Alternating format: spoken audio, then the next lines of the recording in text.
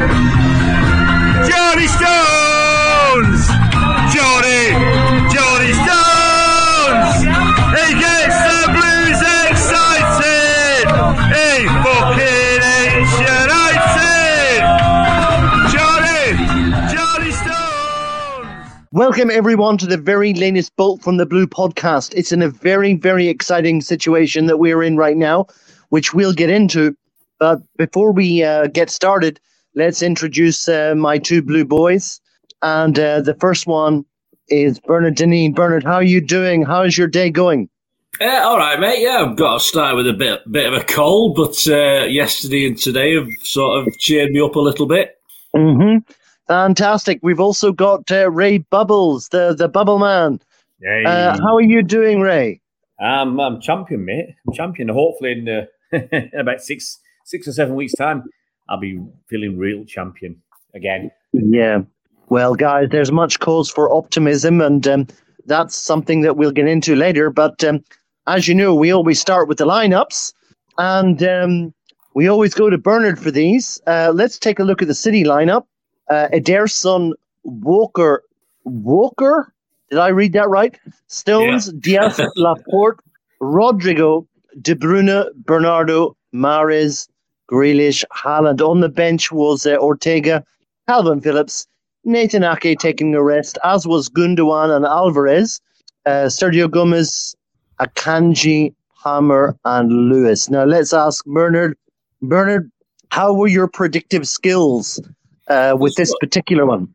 Yeah, I mean, I'm always in the ground, obviously, when the teams come up, and I was looking for my team, and I deleted it for some reason. It wasn't even up. It wasn't even on my phone when I was at the match. So I usually put it out on Twitter how many I've got. But I checked last night when I got home, and I got 9 out of 11. I thought Aki and Gundo would have played. I was a bit surprised. Certainly at Walker, he's one of these guys that you sort of keep expecting him to put in, and he doesn't, and then all of a sudden he did yesterday. So, yeah, I got 9 out of 11. I thought that was okay. I'm not sure what Ray might have got out of that one. Well, let's ask him. Ray, how did you think? Well, I did pick Walker. I did pick Walker because I said we need to change things. So I got Walker and Mahrez, Haaland and Grealish. I said we should rest KDB. So I got that one wrong. I would have kept Gundogan and Bernardo and rested KDB. I asked for Laporte to play. Who am I missing? Akanji, I would have rested him because he seems to be one of Pep's favourites. So I'm left with, I probably would have got 8 or 9. Mm-hmm. Well, guys, back in the day, a couple of years ago, Leicester would have been a formidable proposition for us because of the speed up front. Let's take a look at their lineup.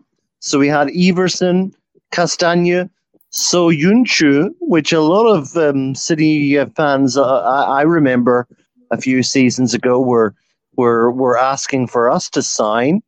Sutar, Fayez, Christiansen, another one of those double-barreled names, Dewsbury Hall. Congratulations to his parents.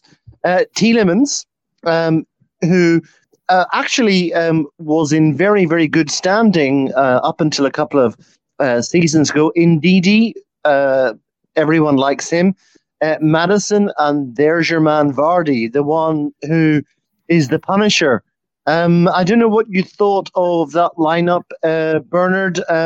Were you looking at them as a threat? I didn't. I'll be honest with you. It was only when Vardy went off I actually realised he was playing. I know they're attacking up the other end, but I didn't see old Mr. Steptoe when we were playing. So obviously I was a bit of a surprise to see old Vardy playing. But as I say, I didn't. It's only when he went off and got substituted I realised he was playing in the first place. But I think you could probably say that about most of the Leicester team from that first half. That's for sure. Vardy's a dirty old man. Well, it was interesting. I was thinking it was pretty much, as I say, apart from Vardy, I didn't expect him to start, to be honest with you. But obviously, apart from that, I think it was more or less what they've been playing recently as far as the team's concerned. Well, looking at the Leicester substitutes bench, there were a few interesting names there. Obviously, Iheanacho, who came on later. But I remember, guys, and I've got like 5,000 BFTB fans behind me that remember that Ray used to champion Patson Daka. And Ray, that didn't really work out for you, did it? Well, I think Patson Daka would have been better suited moving to a better club, because ever since he's been at Leicester doing crap. So, look, Patson Daka was playing with Mr. Haaland, and it was RB Salzburg, and he had some blooming good numbers, considering he was playing alongside Haaland. Obviously, Haaland's numbers were brilliant. Patson Daka's weren't too shabby. They weren't too far behind. So I thought he could cut the mustard. But as I said, Leicester have been awful for the last 2 seasons. And I don't think it's because that's when he joined. I just think they've been awful. They've lost too many good players. And unlike someone like Brighton, they haven't managed to replace them. They haven't replaced, good players with other good players. And their recruitment hasn't worked out. Brighton's recruitment, I'm just using them as an example. They let people go, and then they keep getting new people in. Although Leicester did mug off Man United for about 85 million for Harry Maguire, so they didn't do too badly, but they didn't reinvest it well enough. Losing people like just two or three names, like losing people like Kanté and Mahrez hurt them. And although they could stagger on using people like Tielemans and Maddison and one or two others that were coming through, eventually, they've just got rid of too many players. People got old, like Vardy. They've missed him so much, and the quality isn't there in the side. So, they're flirting with relegation. I think, they're one of the favourites to go down right now. Yeah, Bernard. Everyone was still settling down in their seats. I just broken out a big bag of cheese and onion crisps, and 5 minutes in. 5 minutes in, ba-bang, it's John Stones. What the hell is going on with John Stones scoring goals like that? I think he's having a bit of a purple patch, isn't he? Yeah, let's be straight. Yeah, it was wonderful. It was. I think with Mahrez had an half decent chance. I thought he might have done a little bit better with his attempt after about 3 minutes, where he superbly, as we always expect from Mahrez, took Bernardo cross? Was it a looping high cross to the back? And he sort of took a defender out with his control and then sort of wellied it against, I think he got saved, went out for a corner from the keeper or a defender. But that was 3 minutes. So we started certainly with intent. And old Stones it. I mean, it's absolutely marvellous, isn't it? I mean, we were talking about Foden hitting form before. Obviously, he got his appendix problem, and obviously Haaland hitting form. Gundogan's been playing well. And so you can add Stones to that list now. He's one of these guys that... whenever you play him, he's doing the job for us. Absolutely wonderful. I'm sure Ray will lax lyrical about the goal. Lax lyrical about it. And there's some argument on the Guardian, though, as to whether it was a volley or not, because obviously it had bounced before he hit it. I was a bit confused by the argument, but it certainly wasn't a half volley. It was in the air when he hit it, so that's a volley for me. I don't care where it's come from. It's obviously that was the argument in the Guardian, but obviously at the end of the day, superb goal, wasn't it, Ray? Absolutely, it was fantastic. I mean, I was like you. We were stood right behind that. You're on the first tier of the South Stand. I'm on the third tier, up with the gods. And honestly, as soon as he hit that, you knew it was a goal. It was just, you could just tell from the position of the keeper, and it was just such a sweet shot. And it's like, wow, that was was it the 4th or 5th minute? 5th minute. Yeah, it was an incredible start. And I've been talking about it for a few days, especially before the game, that even though Leicester have got a new manager and people talk about the new manager bounce, Leicester have been poor for two seasons now. And the 2 seasons before that, they should have got Champions League, and they messed up at the end of the season. And I said, if we can get a goal early, we could finish the goal difference debate with Arsenal, because before yesterday's game, we were 5 goals ahead of them in goal difference. And Arsenal scored a lot of goals. You can't get away from that. Arsenal have scored in the same number of games as City. I think they scored 74. We had 75 before yesterday. So it's basically neck and neck almost. And but I thought if we could get the early goal, then Leicester would revert to type. They'd go back to what had they been playing this season. Heads would go down, and we had an opportunity to score 4, 5, and 6. I mean, I think I predicted 5-0 for this game. So yeah, that first goal, and obviously there's a couple more followed very, very quickly. You were hoping that we were going to put them to the sword. I was hoping that Mr. Haaland would break Mo Salah's Premier League record of 32 goals in the season in this game, because he started on 30, got to 32 goals within 26 minutes of the game gone. And he thought, come on, Haaland, you can get another one, break that record, and then just push on and try and get to 40. But sadly, it wasn't to be.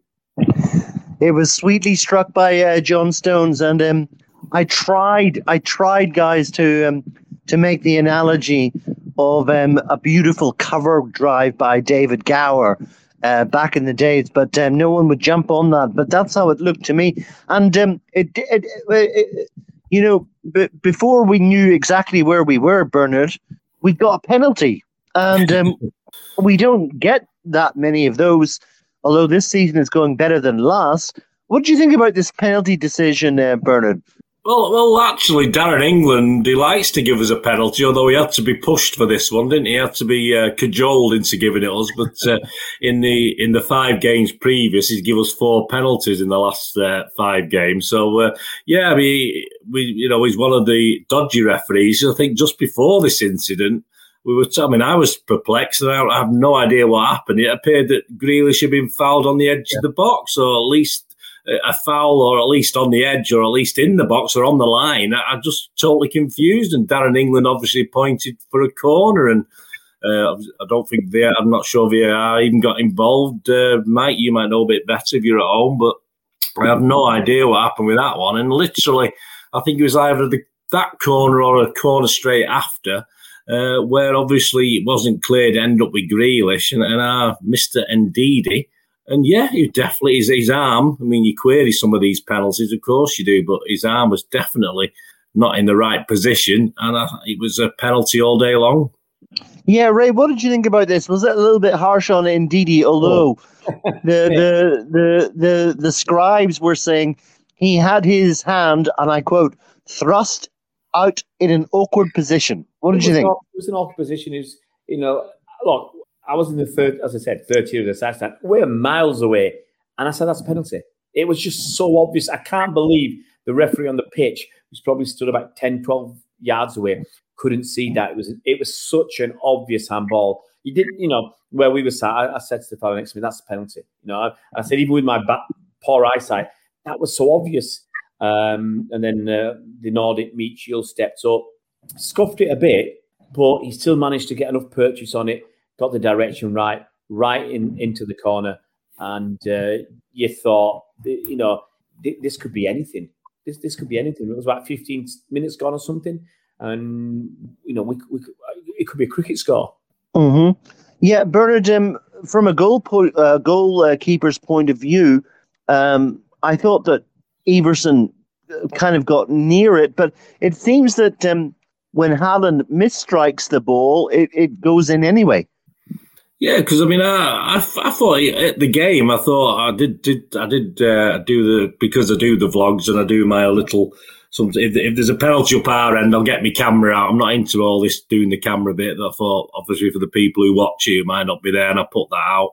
And I thought he hit it quite sweetly, but as Ray said there, he didn't quite hit it as smart as he liked. But it was, I think, did it hit the post, inside of the post? I couldn't quite. It did, yeah. Yeah, the goalkeeper was so unlucky because he's fully committed. He was fully committed to go to his left. Haaland, that is probably Haaland's favourite side. I've not seen the stats on where he hits his penalties, but obviously as a left footer, he likes to put them into that corner.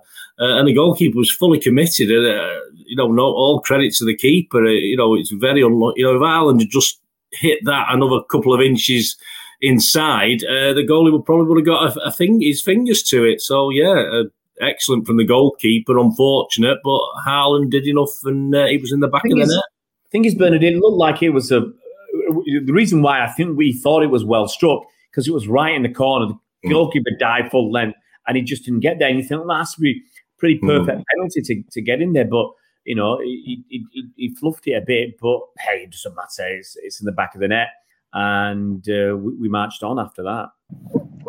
Yeah, Bernard, it was kind of funny because City were pinging the ball around and we were wondering if Leicester could get back into it. And then on the 25th minute, all of a sudden, it's 3-0 and it's Haaland again. Yeah, I mean, it was Dewsbury's whole error, wasn't it? I think did he play Ndidi short, and obviously Kevin nipped in, sort of poked it between his leg. And what Kevin does, and the old Yaya move, drives forward. You know, the old white Yaya, as a ginger Yaya we call him. He drove forward, and all credit to Haaland. I mean, there was 3 defenders. Haaland split 2 of them, and Kevin. I mean, there's not many players of that ability will be able to put that right into the path of it. It was a superb pass through to Haaland. Keeper, yeah, he committed. Did he commit too early? I'm not too sure. He made himself big. He did the best he could.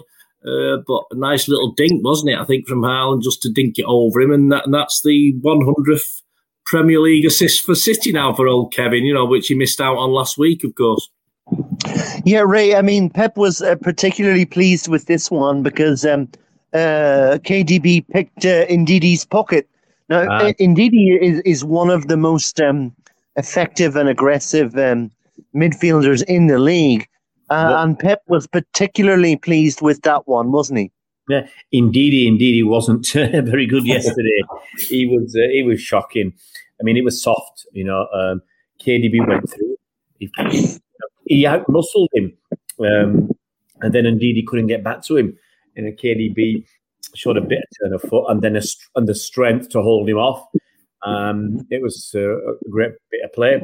Rolled it into Haaland's feet. And the thing is, just after World Cup, when we start playing football again, Haaland, I think that's 1 in 4 chance for him to score because I don't think he had the confidence that he's got now. That confidence is basically scorching through his veins. I can't think of the right word there. You'll correct me. But it's throbbing. It's throbbing through his veins. Well, I'm not sure about throbbing. It's coursing through his veins. How about that? Confidence is throbbing. See a bird. What a horrible sight. You've conjured up. You've gone all purple as well. But nothing wrong with the throbbing big lummox. There's nothing wrong with that, mate. Blimey. Anyway, right, okay. So it's not Haaland, it's Hall and Oates and their man-eater. They're throbbing man. Anyway, let's. Let me. Haaland came through. I'm going to say, sorry, you can edit that out if you want. But anyway, Haaland came through, and as soon as he came through, once again, you felt he had the confidence. He's full of confidence right now. You know, and almost everything he took was turns to gold. So it was a great little dink finish, and you know, people were rubbing their hands and thinking, how many are we going to score? As I said, 25, 26 minutes gone, Leicester were dead and buried, and it should have been 10. Mm-hmm. Bernard, I got an interesting question, and I don't know how to answer it, but I'll ask you anyway. Are there particular physical exercises that you could do to get calf muscles like Jack Grealish? I don't think so, mate. I think it's. I think that's what he was born with. I don't think there is. No, I mean it's a bit of a tangent that one, mate. But yeah, no, I mean his muscles were throbbing. Obviously, yeah, old Jack Grealish. No, I doubt it. I think he's probably inherited those from his mum and dad. Oh, hopefully his dad. Hopefully not his mum. That's for sure. So yeah, I don't think you could do anything special. Of course you can, but I don't think he deliberately does that. I don't see many footballers with calves like that. Do you? I mean, over time, have you guys? I certainly haven't. It's like Popeye, isn't it? With his biceps, it's just all over him. It's weird. I don't know. We can probably ask Ray about that. I know that everyone's into squats, air squats now, Ray. But yeah. I don't think that they would produce calf muscles like that. Well, no, because squats are mainly for your quadriceps, your thighs. What you want to be doing, I suspect Grealish is doing a punishing regime of calf raises or standing on his tippy toes with weights. Imagine if you did a photo fit of a footballer and you had Grealish's what he's got, and then you put Aguero's thighs with him. What would you look like? You look a bit scary, I think, if you mix those two guys' legs up. The bottoms of Grealish and the tops of Sergio Aguero with his chunky thighs. Ray, it was quite funny because as the first half progressed, every time Rodri got the ball, City fans were begging him to belt one. And what did you think about that? That was kind of funny, wasn't it? Yeah, it was funny. Obviously, if you don't remember, he scored a goal against Bayern Munich, beautiful curling effort. Rodri always seems to score from either a long distance or with a thumping shot. But I think, as I said, City were well on top at that stage, and you thought more goals could come from anywhere on the pitch. Mm-hmm. Guys, at this point, I was actually thinking, I'm quite liking the way Kyle Walker was playing. I thought he was good. He was obviously heavily motivated, particularly with certain comments that had been made. Bernard, were you impressed with old Kyle? I think did we say last time or the time before that his attitude was totally correct when he came on as a sub in a recent game. And Kyle's not going to worry about it. He's just got to get on with things. At his age, you're right, he misbehaves in other circumstances. But as far as on the pitch is concerned, he looks up for it every time he comes on the pitch. I'm not saying he's perfect or does everything right, but I don't think there's anything wrong with Kyle Walker's attitude. If we need him, I mean, at the moment, he's a backup, isn't he? He's backup in the same way that Laporte can be backup perhaps for Aki. But that is what. But he's not going to worry about it. He's just got to get on with it. If Pep asks him to do a job, he'll do a job. And yeah, it's just nice to see him back because I think early in the season he was one of our players that we were sort of penciling in the starting 11 just because of his pace, because we were lacking a little bit of pace, and obviously we seem to be managing okay now without him. But yeah, as I say, he doesn't let us down, and his attitude is what we want. He's professional on the pitch, which is all that matters to us. Ray, if you were Kyle Walker's agent, would you be asking for a 2-year contract? Yeah, why not? Why not? I think he'd get at least a year's extension. His contract finishes end of next season. I don't think City would offer him a 2-year contract. It'd be a season by season, I think. So, at some point next season, because look, he'd be 34. He has to keep his pace. I think that's what's crucial. He has to keep his pace because Kyle Walker relies on his pace so much. But look, if they keep themselves reasonably healthy and fit, they can play into the late 30s. I mean, I was just listening to something today when was it Lee Dixon? He was playing until he was 38. His last season at Arsenal, he was 38 years old. Tony Adams was 36. So you can keep going. So, but one of Walker's biggest assets is his speed. And as soon as that goes, I think that the rest of his attributes aren't good enough to merit a starting place. So, but look, I think next season, obviously he'll be here. I don't see him going anywhere. And then I think, unless his pace and his form falls off a cliff, I think City will offer him an extra season. And then it'll go like Fernandinho, season by season. But it might be Walker, like Fernandinho says, well, I'm not playing enough at some point, and he'll say that later. But I think he'll be here till he's 35. Well, I'm glad you mentioned that, Ray. Lee Dixon, as everyone knows, is a very famous Man City fan. And the fact that Tony Adams went on to 36 despite his refueling habits was quite amazing. But there were a few changes at halftime, guys. So we had Julian Alvarez and Akanji coming on to get 45 minutes. Bernard, did that surprise you a little bit? Yeah, well, you can see what Pep was doing. He was making the half-time substitution, so he would be allowed to make obviously the extra substitution in the second half as and when we needed to do it. But it was a bit of a surprise. For me, I personally I thought it might switch after about 60 minutes. I didn't suddenly expect two new faces to come on. And all right, as far as the team's concerned, they sort of like for like, wasn't it? All right, you can't compare Alvarez to Haaland, but you can imagine him playing that similar sort of role up the middle. And defensively as well, it was a straightforward switch. I mean, we know Kanji's been doing it anyway, and he's just switching for Stones, who was perhaps a bit more defensive yesterday in his old central defence role. But it was unusual. Of course, I remembered last season. Don't forget, we were beating Leicester 4-0 at half time last year, and they pulled it back to 4-3. So. At the back of my mind, while I was watching the game, we started the second half okay-ish, but obviously it wasn't long before Pep started throwing even more spanners into the works by putting changing other players as well. So I think if we'd left it like that for 65, 70 minutes, we might have scored a goal or two. But yeah, a bit odd, a bit surprised. But I say it's game management in it. He's already thinking ahead to Bayern Munich. Perhaps he's even thinking ahead to Arsenal as well, and to take Haaland off after scoring a couple of goals. It's a shame. I'm not going to have a go at him over it though, particularly. But it was a bit of a shock for me. Yeah, right. A couple of interesting substitutions. Of course, they bring on Iheanacho, and we were all thinking, that the ghost of the discarded player. And would he hurt us? And then Rodri came off on 52 minutes for Calvin Phillips. Now, that was interesting. It shows that Pep has got a little bit of confidence in him. Little bit of a sidebar, guys.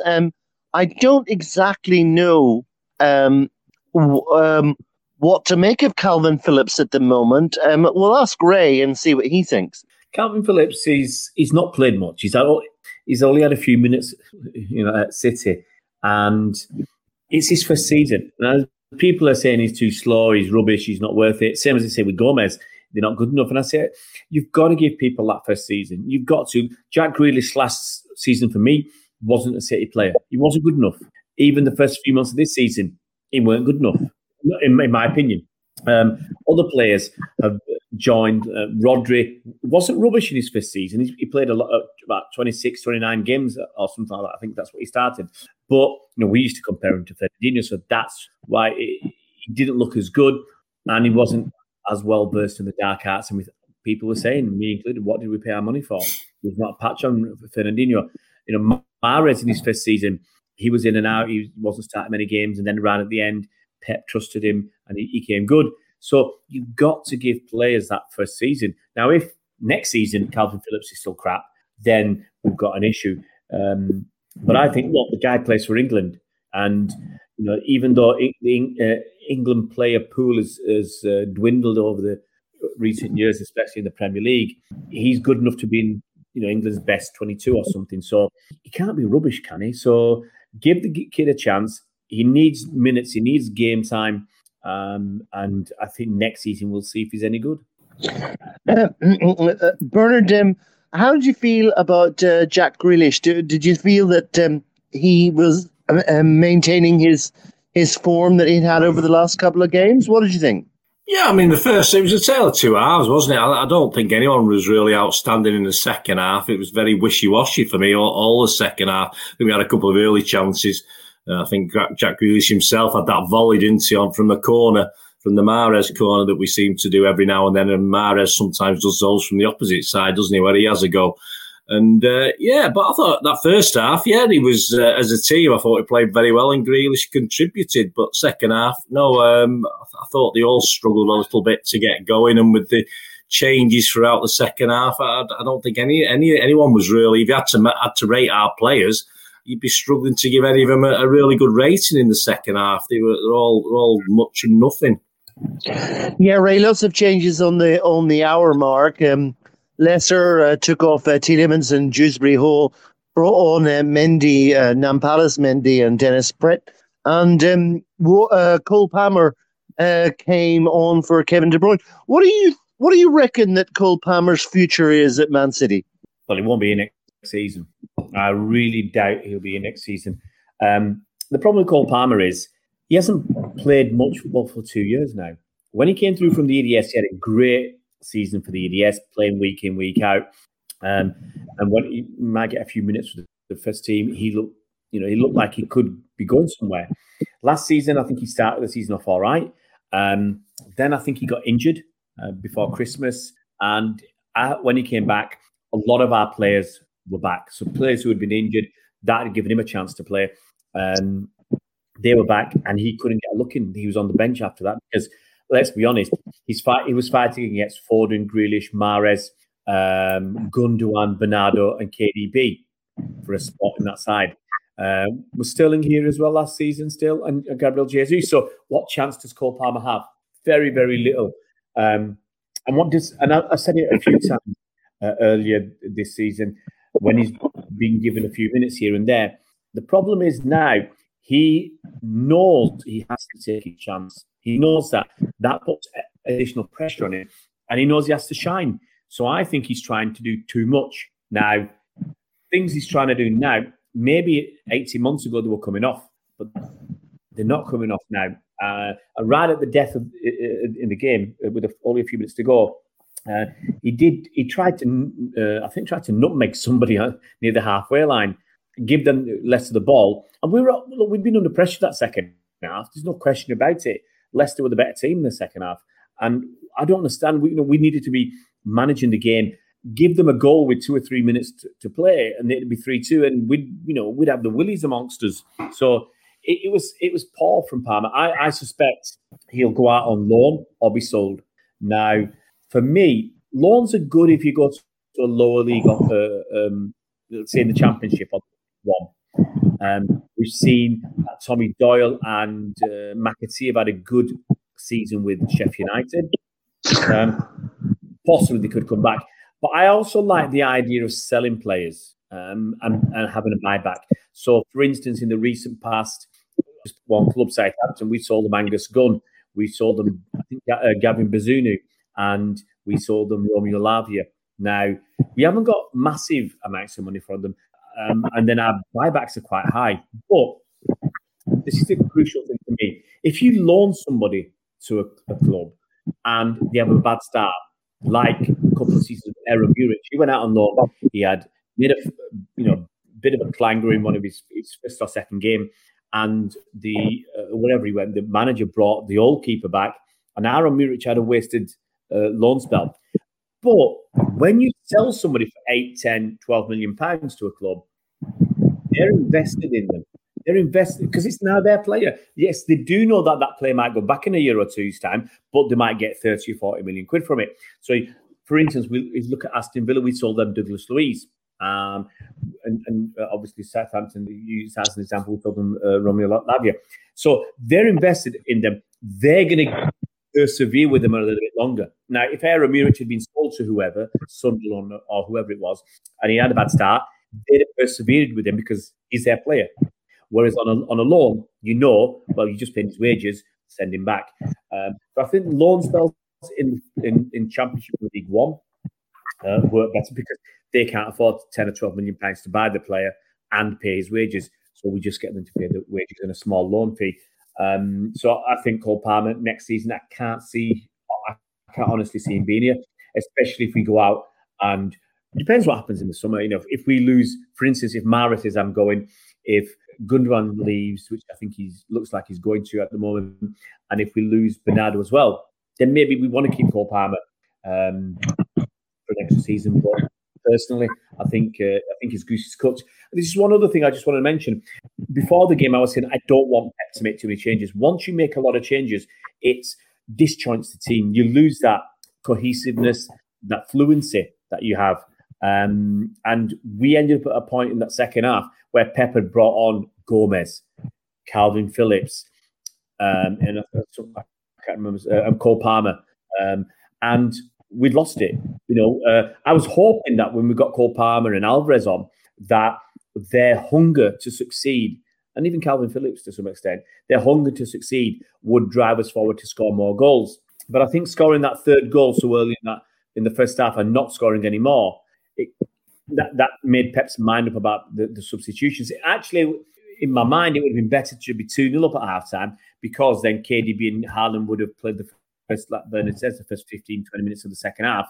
We might have scored another goal and any fight in Leicester would have petered out. The heads would have gone down again because we scored another goal, and then I think we could have got 4, 5, and 6. I would have liked Haaland to have stayed on for 10 minutes or 15 minutes in the second half. I can understand the game management aspect and taking players off. The games should be won. The game should be won, so you should be in a position to take players off and rest them. For me, I think once we were losing control of that game, once Leicester were getting chances, I'd have brought Gundogan on. I don't see the harm in bringing Gundogan on to help control the game, because we'd lost control of it. And I wouldn't worry about Bayern Munich next week, because we've got about 15 cracking players. And if Gundogan doesn't play, then we have Mahrez, Bernardo, and KDB. So we will cope. I can. What I mean is, if Gundogan had come on and got injured, you've got all these other players. That's why Pep didn't bring him on. But I don't see why he couldn't have come on for the last 20 minutes and help control that game and help us see it through without us having kittens every 2 minutes. Well, let's go over to Bernard, because I've just been looking at the Observer, and they were sort of saying around about the 70th minute, City were getting a little bit boring. They were looking to avoid injuries, and then they took Grealish off and put on Sergio Gomez.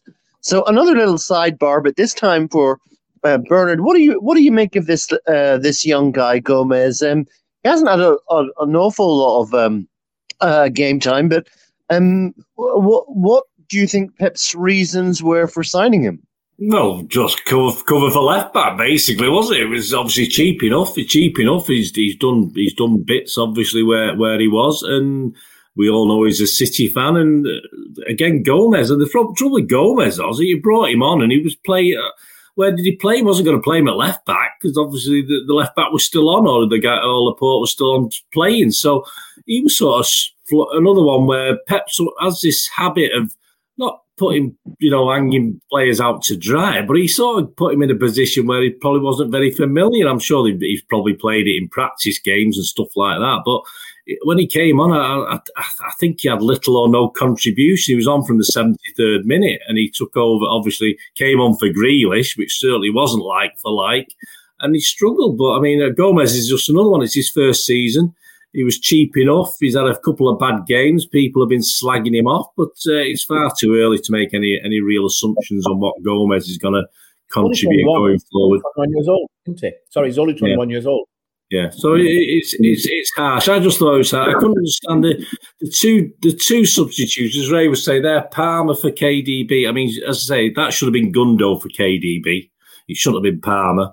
I don't understand that. As I say, Pep knows more than we do about players' fitness and stuff like this on the practice. He tells us he tells us this, doesn't he? He knows more than we do. Of course he does, but it seemed very odd. But I wouldn't say too much about Gomez at the moment. Good God, give the lad a break. But to bring him on in that position, to play a position that looked foreign from our point of view for him was very weird, and it was at a time when we hadn't done anything. And of course, when Gomez came on, Leicester had a great chance with old Pratt. Was it Pratt or Pratt? I don't know how you pronounce it. Pratt. He had a great chance, but he hit a soft shot, didn't he? Edison in the 71st minute. That was after Palmer came on. And then, of course, as Leicester look as though they might have a chance on 70-odd minutes, all of a sudden Gomez comes on in a strange position. So just a little bit odd from Pep when he should be just making sure and keeping things steady. He seemed to throw he did seem to throw a little bit of a spanner in the works by putting Gomez on. Yeah, Ray, is Sergio Gomez going to get sold or loaned out next season, do you think? It depends. I don't think so. But it depends who else we get. If we get, was it Gvardiol, there's talk about him. For instance, if we do get Gvardiol and we don't lose anybody, then you think, well, what does that leave for Gomez? Because Ray, I've got to ask you about this. Like Kvaratskhelia, I've been watching him. He is an attacking left-sided player every single game, and he's up against Grealish.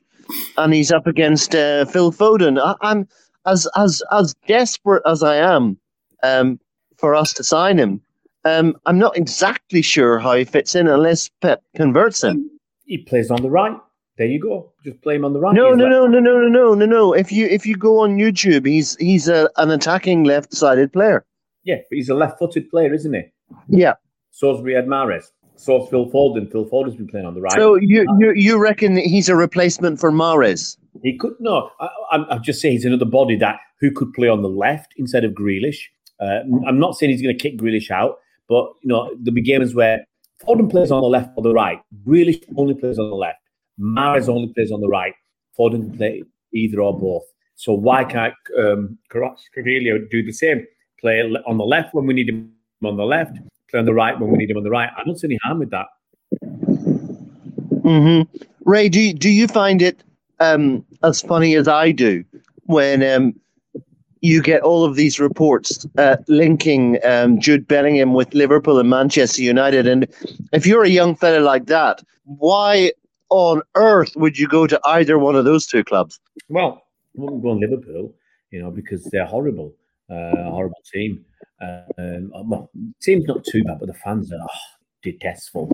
But why would he go there? I mean, same as that Casero guy from Brighton. People, Liverpool fans, are going, we want him, we want him. It's like, why would the Casero give up potentially playing in the Europa League, maybe even the Champions League, finish the season strongly, for a team that go to Liverpool and play in mid-table? Liverpool are even guaranteed getting in the Europa Conference League at the moment. So why would you give that up? Why would Jude Bellingham? You can argue it's just short-termism. They'll be there for one season. You've got to look at the next 10 years and all that. But honestly, if you look at it right now, which club has been consistent, apart from Pepsi? First season, we still finished, third or fourth. Apart from that, we've been first or second ever since. And we've all apart from one season when Liverpool walked it, we've always been competing for the title. Now, Liverpool haven't. They've had three or four decent seasons where they've been gone deep in the Champions League, 3 Champions League finals, and won the league once and finished second, I think, twice.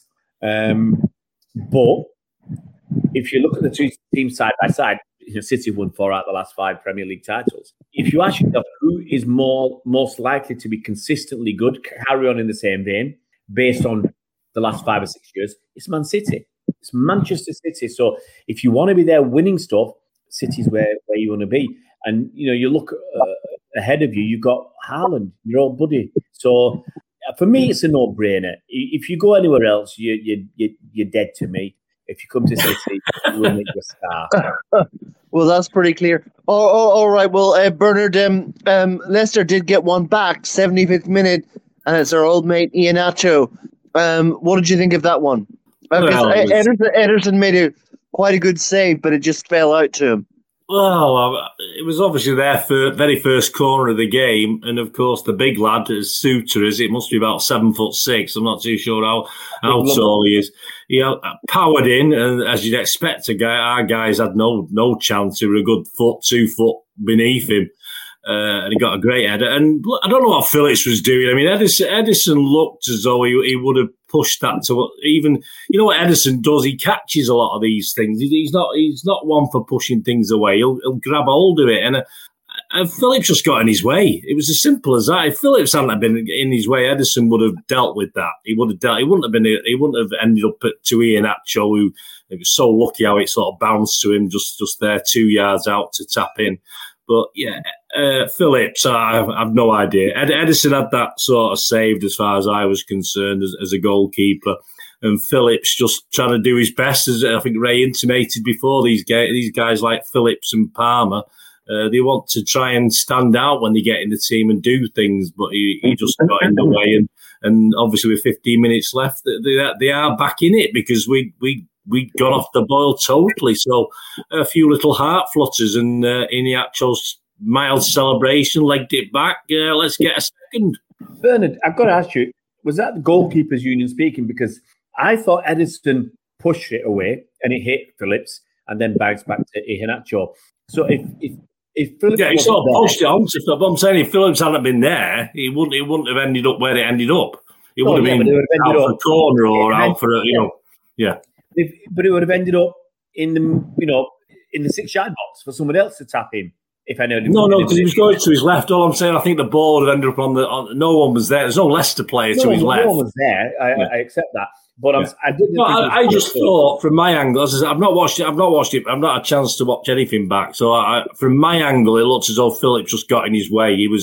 Ederson would have dealt with it, and Phillips was just in the way. Well, since you haven't watched it back, Bernard, Ederson made, in my opinion, a poor save, and it hit Phillips and then bounced back.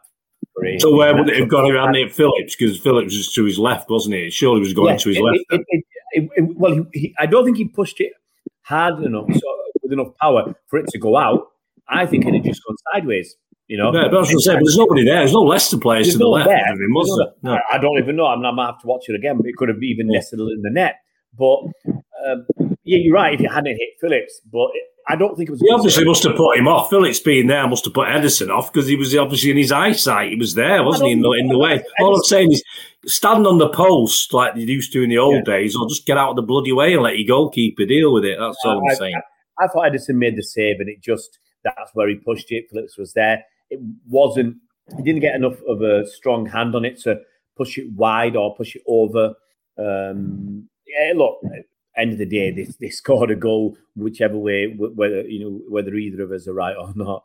They scored a goal, put us under pressure, and for the rest, at that point, I was already very frustrated because it's goal difference, isn't it? That's the thing. We were 3 goals up, and it's important. I mean, we were 5 goals clear. That made it 8 goals clear. And all of a sudden, we're back down to 7. We've got 15 minutes of a game left, and we've made 5 substitutions where we're not really working very well. And it's a frightening thought. And don't forget, most of that Leicester team, like yesterday, were there when they were 4-0 down last season. So they were on their minds as well. They're thinking, hey, we can get back in this, and we'll let them do it. But it was a horrible second half of football. I was frustrated and a little bit annoyed because we were just wanted to see the game out without putting the effort in, and I just thought, come on guys, without going gung-ho, we should be looking for 4, 5 and 6 without going crazy about it, but at least have some adventure. We had nothing, and we were dawdling on the ball, pish-pashing it around, and honestly, Leicester had 2 chances that they should have scored from, and a penalty shout, which, you can't see exactly what happened, but you've seen them given. So Leicester had, enough opportunities to do a West Ham or a Liverpool, as they've done to Arsenal. Leicester had the chances to get that game. Well, let's actually get onto that, Ray. 85th minute. A decent chance there, Bernard. Maddison threw on goal, delays his shot, and saved by Ederson. And from the resultant corner, Soyuncu was up for a header, and that was blocked. That was a decent chance for them, was it not? Well, it's Diaz, wasn't it? Diaz made one of his, very rare errors these days. He does make them. All defenders make them. But it was a lazy ball, as Ray said. We weren't quite switched on. It was 3-1. And some of the players, the experienced players, still weren't switched on. And Rodri made a terrible, terrible pass. He was trying to get it out. I can't remember who he was trying to pass it out to on the left. But, of course, that allowed Maddison. And now, Maddison's problem there was I think he was trying to look for someone to pass to. I think Ederson was just in the right. As a goalkeeper, you've got to narrow the angle. You've got to make it difficult. And he was if you look at the angle, he was exactly right. There's just as much space to his left as to his right. So Maddison had to make his decision. And as far as Ed is concerned, he obviously made a good save because he just stuck his foot out and got it out for the corner. But, that would have been 3-2, with 5 minutes plus injury time left. Yeah. And, just because of a lack of concentration from a player you don't expect, a player who's been outstanding for City since he's come back. We've not been beat with him there, and it just shows you it doesn't take much, does it? So, you're 3-0 up, it's 3-1, and then you've got your best defender who's in the certainly the form of his life as far as this season's concerned, and he does something like that. It's very, it's a tightrope you walk at that stage. Guys, before we talk about other results, is there anything else that you'd like to say about this game before we move on to other games? Was it Itchy that hit the post? Yeah, I mean, I thought that was in. It looked as though it was going in the net to me. I mean, again, that was 91st minute, I think, wasn't it? So, all right, we would have had a nervy couple of minutes after that. But again, it was just simple. They split the defence and they split the City defence. It was a Maddison ball, wasn't it, right? Yeah. Through. Yeah, so. And I think Iheanacho did everything right. He had 2 or 3 attempts. He had a couple that fizzed over the bar as well in that last 15 minutes. But yeah, we got away. We sort of got away with one right at the end just because of poor game management from substitution wise to actually the players on the pitch. Mm-hmm. Well, guys, do we have a player of the match? Can we say the predictable? Haaland scored 2 goals, I think. Yeah, it was either Haaland or Stones, and that both of them went off at half time. So that just shows what a rubbishy second half it was. Well, guys, let's move on. And I don't think that any of my followers thought that there was any chance of Arsenal dropping points against West Ham. They thought that was going to be an easy game array, but it wasn't, and they dropped 2 points. Absolutely. I mean, like Liverpool last week, Arsenal were 2-0 ahead, and this was actually very quick. I think I turned it on after about 10 or 12 minutes or whatever it was, and they were West Ham were 2-0 down. It's like, well, is there any point watching this? And I'd actually thought that West Ham could win this game. I really did think that the West Ham, simply because they got a little bit of form. They'd won a couple of games recently, and so that would help their confidence. It's obviously Arsenal, they're at home, and pressure can tell. It told last week against Arsenal, and it really would depend on how they reacted and responded to that dropping of 2 points. So I had a sneaky hope that West Ham could get something out of this, put it 2-0 down, and they were awful, really were awful, West Ham. They were second to the ball. They were playing, looked like 10 men behind the ball.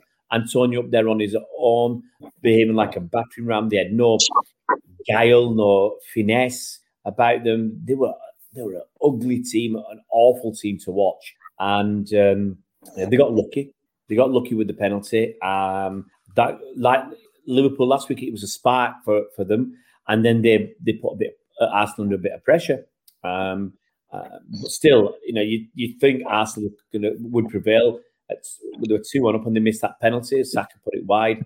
And then you think, yeah, come on, West Ham. And then actually West Ham could have won that game, if with a little bit of class. They didn't have any class. As I say, with that bit of finesse and a bit of calmness and control, they had a couple of opportunities where I think, they'd better quality players. They might have scored a winner. Look, I mean, that Arsenal have drawn it, and obviously it helps us because it means that we can afford to drop 2 points somewhere as long as we win the rest of our games. So we don't even need to win all our games now. But Bernard's going to tell me off for this, to be negative, but everybody's assuming that we're going to beat Arsenal. Everybody's assuming that we're going to beat Arsenal and the league is ours. And, stranger things have happened. Arsenal could come to ours and get a draw. They could come and beat us. I mean, if Arsenal beat City in Manchester in 10 days' time, would you be surprised? Arsenal aren't playing rubbish. Look at the way they dismantled Liverpool last week for half an hour, 40 minutes, whatever it was. And the same way with West Ham, they tore them to pieces. They toyed with them.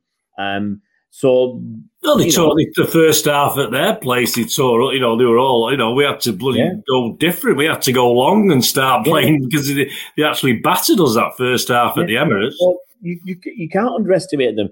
Look, I think we'll get a better idea after they played Southampton next week. Southampton fighting for their lives, bottom of the table. They need the points. If Southampton can get a point off Arsenal, then it's properly game on. It's properly game on because, we'd go into the game against Arsenal with two games in hand? 2 games in hand and was it 5 points behind or something like that? Yeah, I mean, if they draw, we'll be 5 points behind. If they win, we'll be 7, obviously. Well, hold on a second, Bernard. It's like 2 games for Arsenal, 4 points dropped. Are they beginning to bottle it a little bit?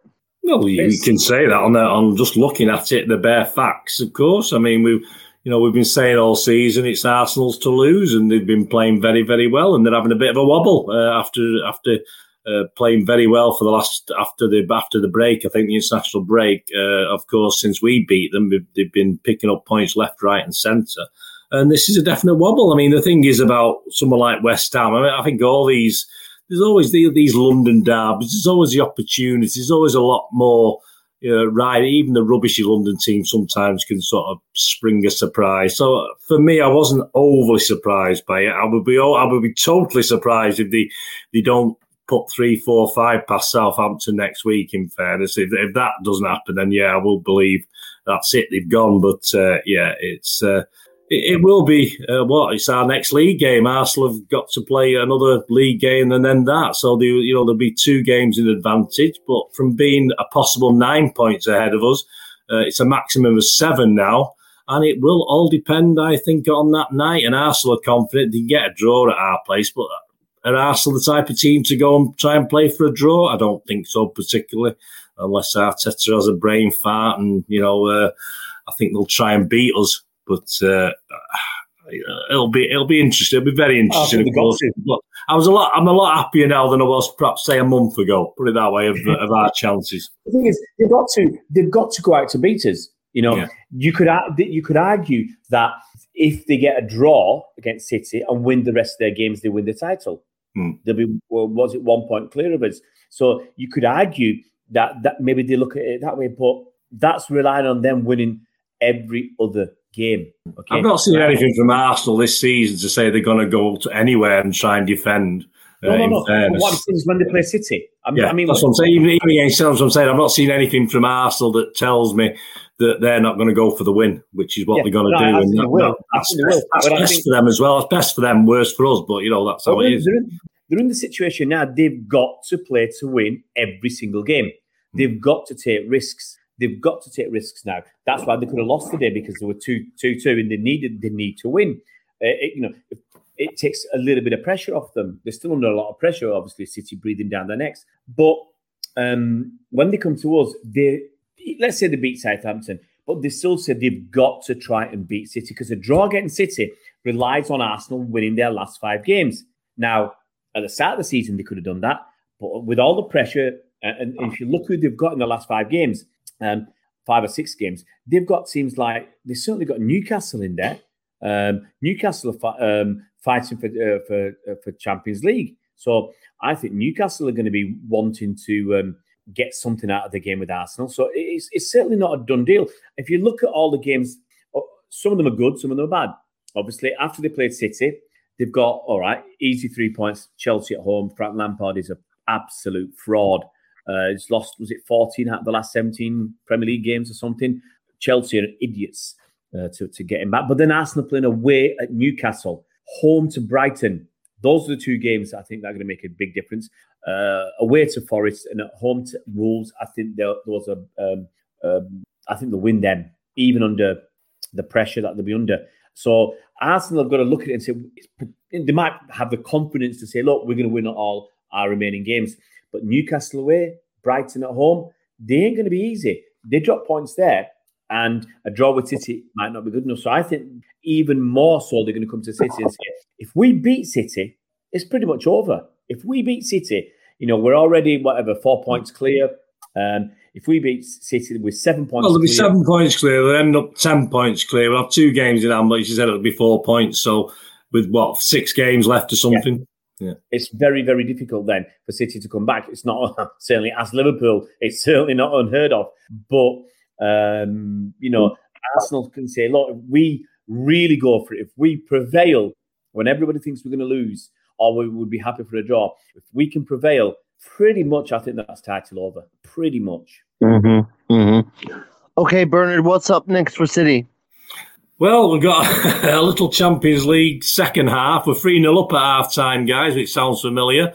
Let's hope our second half is a little bit better than we did against Leicester City. But interestingly enough, they drew with Hoffenheim at weekend, and Dortmund had the chance to obviously match them on points, but against 10 men, they only managed a 3-3 draw in where they were. I think Stuttgart they were playing. I think Dortmund. So they still remain top of the Bundesliga by default. Bayern Munich, the fact that Dortmund couldn't beat 10 men for most of the game, out 2/3 of the game. So.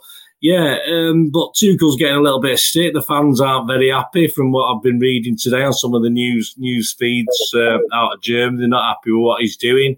They were quite, they had all the possession. They had about 70-odd% possession, 20-odd shots to 4 today and everything, but they're just not putting the ball in the net, unfortunately. There's obviously a lack of the strikers and striking ability, so hopefully more of that on Wednesday evening when we go there. And I'm hoping we can score 2 or 3 and put it out of reach. Ray, you'd be quite confident, I guess, of City brushing aside Sheffield United in the FA Cup. If we can't beat them, we're in trouble. I think that's another great game that we can rest 2 or 3 players and prevail. We're in a very wonderful position right now. We're well ahead against Bayern Munich. I don't think we're going to rest anybody. You've got to go out there and mean business. I think we can rest 2 or 3 players for the Sheffield United game. We've got about 14 or 15 players that you'd be happy to select from. You got quickly Edison, Walker, or Stones, possibly even Rico Lewis. You got Akanji, Ake, Diaz, Laporte, Rodri, KDB, Gundogan, Bernardo, Mahrez, Alvarez, Grealish and Haaland. You'd be happy with those players. And hopefully by next weekend, Foden will be knocking on the door to be on the bench in the FA Cup. If he's not on the bench in the FA Cup, he'll be on the bench against Arsenal. So we're pretty much back to full strength. So we can rest 2 or 3 players without weakening the team too much. It won't be, let's rest 2 or 3 players and bring in Gomez, Palmer and Phillips. No. We won't be doing that. We'll be bringing in Mahrez or Foden or Laporte. So I'm much more comfortable and confident that that's obviously a better way for us to go. And then after that, we got obviously the Arsenal game. So we can go into the Arsenal game, hopefully, with every player to pick from, as long as no one gets injured, full squad to pick from. And a few players will have had a rest. I mean, Gundogan's had a rest now. So I can see him playing against, if he was going to play, if we want him to play against Arsenal, I think he starts against Bayern Munich, doesn't play against Sheffield United, and then starts against Arsenal. So Pep can look at that, as I said, 2 or 3 players you might just need a rest. Let's say you rest KDB for Sheffield United as well. Maybe that works, and then KDB's back for the next game. So as I said on the last pod, I think our fixture running is very kind to us this season. Mm-hmm. All right, guys. Well, we're nearly finished now. Let's have some final thoughts from Bernard. Bernard, final thoughts? Yeah, I think we were looking at April, weren't we? And not worried, but it was going to be a season-defining month. And at this point in time, nearly halfway through April, it's going pretty well. I think we have to be reasonably happy. All right, we had a bit of a moan about the second half against Leicester, but hey, so what? We just want to keep them on the toes. We just want to keep them interested. We don't want it too relaxed. And I think at this stage, I think it's all going pretty well. And I think we can be quite happy with our lot at the moment. Okay, final thoughts from Ray. Yeah, I agree with Bernard. Look, it didn't matter, really. 3 points is all that mattered. That was what was required. We got those 3 points. Yes, we'd have liked a better second half performance. Yes, we'd have liked to score a few more goals. But in the overall scheme of things, our goal difference is 7 better than Arsenal. We've got a game in hand. And as I said before, let's assume we win that game in hand. We'll be at least 8 or 9 better off than Arsenal. And if we do beat them in the league, that's worth another minimum 2. So, I think goal difference is almost put to bed with our dropping points. Just be happy with the win and just keep moving forward from there. Well, that's a very positive note to finish on, guys. This has been a fantastic pod. You've been listening to Ray and Bernard, and we'll just finish off by saying that we'll be with you, right with you in the next game. And we'll finish off in the normal way by saying, have one on us and up the Blues. Up the Blues.